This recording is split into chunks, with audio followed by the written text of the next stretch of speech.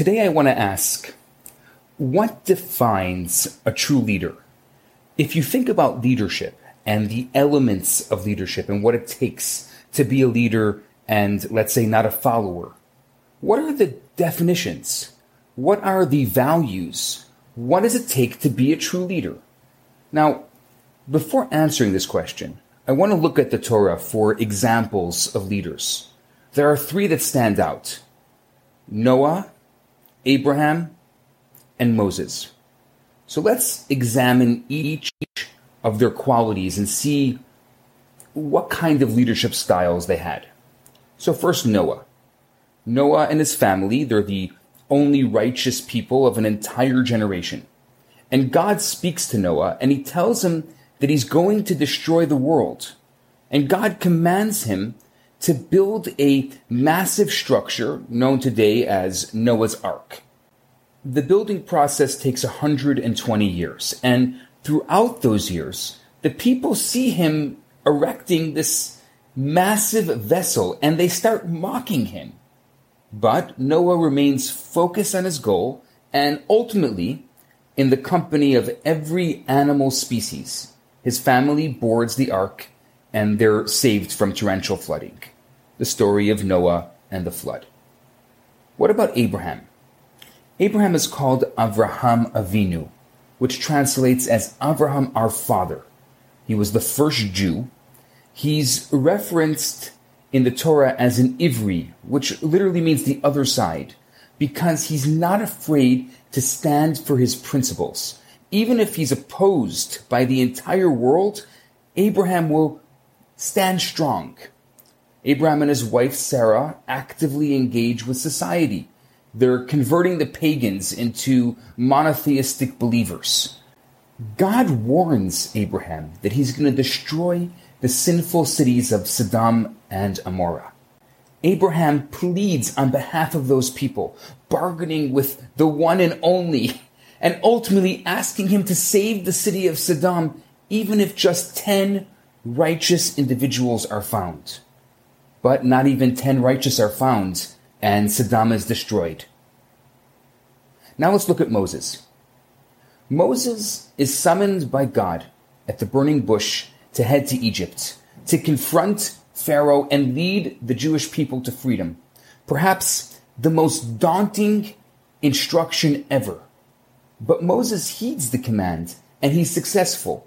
Once the nation has been liberated, and they begin their journey through the desert, this giant of a man ascends Mount Sinai and receives the Torah. Now Moses descends the mountain and finds this newly liberated slave community bowing to a golden calf. He pleads with God and manages to calm God's heavy anger.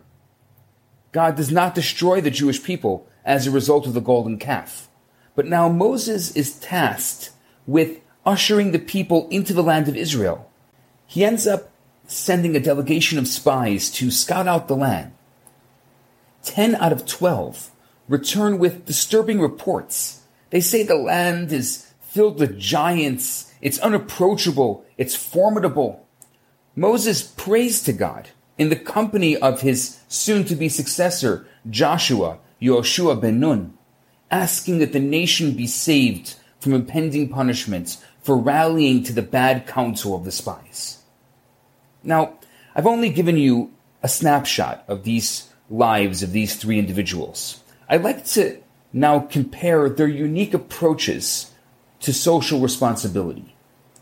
Noah didn't pray for anyone, and he only engaged with those who approached him. Abraham, he sought to inspire the world around him and prayed for the righteous. But Moses, he prays for everyone, even the sinners. Noah, in Hasidic philosophy, is sometimes called a tzaddik in peltz, a righteous person in a fur coat. He himself is warm, but his warmth doesn't emanate. Abraham, he lived before the giving of the Torah, before the physical and the spiritual were united, before heaven came down to earth, before Moses went up on the mountain and God came down to the mountain. Abraham valued the righteous and he valued spirituality. Moses, on the other hand, put the physical needs of others before his own spiritual yearning. He threatened God that if the Jewish people were destroyed because of the golden calf, that he wanted his name blotted out of the Torah. Moses understood that the spies were not bad people. Though their advice was unacceptable, Moses himself chose the 10 men because they were upright and they were holy individuals. The spies were not intimidated by the land of Israel. On the contrary, they didn't want to leave the spiritual heaven of the desert. In the desert, the holy cloud led them by day and protected them by night. Food known as manna fell from heaven. Their clothes grew on their bodies, and all their physical needs were met directly by the Creator. It was like a spiritual Gan Eden, a spiritual paradise, without the hassles of the daily grind, plowing the land, having to make a living. The people of the desert were able to dedicate themselves completely to God.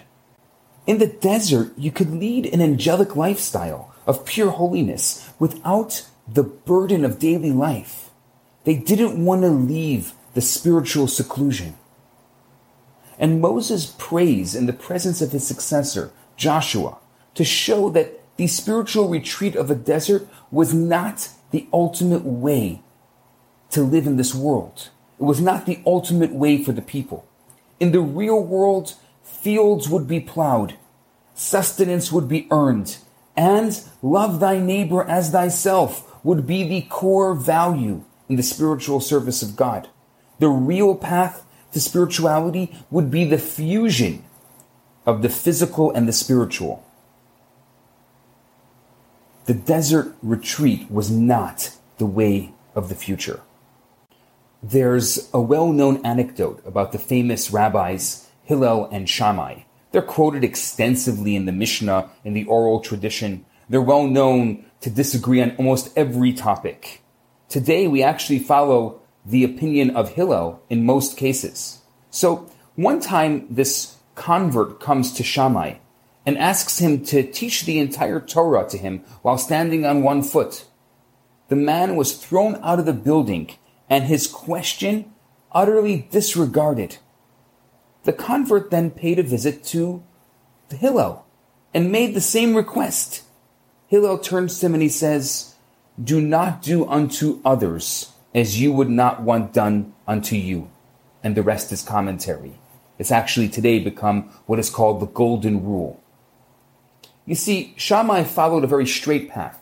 He viewed the Torah with the severity and function as a very holy and righteous person. According to Shammai, the Torah could never be underscored by a one-liner. It's simply way too complex. The Torah is too multifaceted to just be able to tell him the entire Torah while standing on one foot. On the other hand, Hillel viewed the world through kindness. He was also very righteous, but he understood the application of a Torah in society. A life dedicated to God without regard for people is missing the entire point. But a life dedicated to helping others ultimately leads to a life of serving God. So let's get back to our original question. What is the definition of a true leader? A true leader, according to the Torah, is someone who puts the needs, especially the mundane physical needs of others, before their own. A true leader has regard for everyone, the ardent followers as well as the indifferent and even the opposed. Leadership is a responsibility to society. It's not a means for power and authority. Moses becomes the epitome of selfless leadership. And through his instruction and through his example, Joshua was able to continue that style of selfless leadership. And today, generations later, we look at Moses as the ultimate example of what it means to be a true leader. The Moses who says, "God, I'm going to do whatever you want. I am your faithful servant. You tell me to take the Jews out of Egypt, I will go. But I want to tell you one thing and one important thing. If someone else had my talents, if someone else had my abilities, they would be doing a better job than me. Not false humility, saying, oh, I'm too humble to go get the Jews out of Egypt.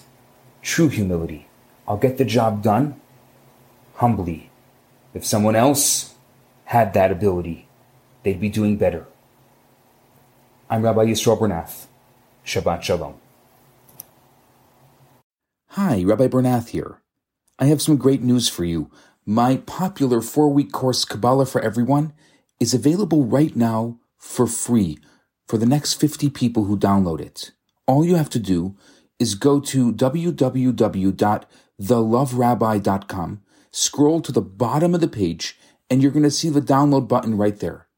In this course, I talk about the Kabbalistic secrets to relationships, to wealth, to happiness, and balance. This special offer has been dedicated in loving memory of Ellie Dorfman. I look forward to hearing from you and hope you enjoy the course. Now on to today's episode.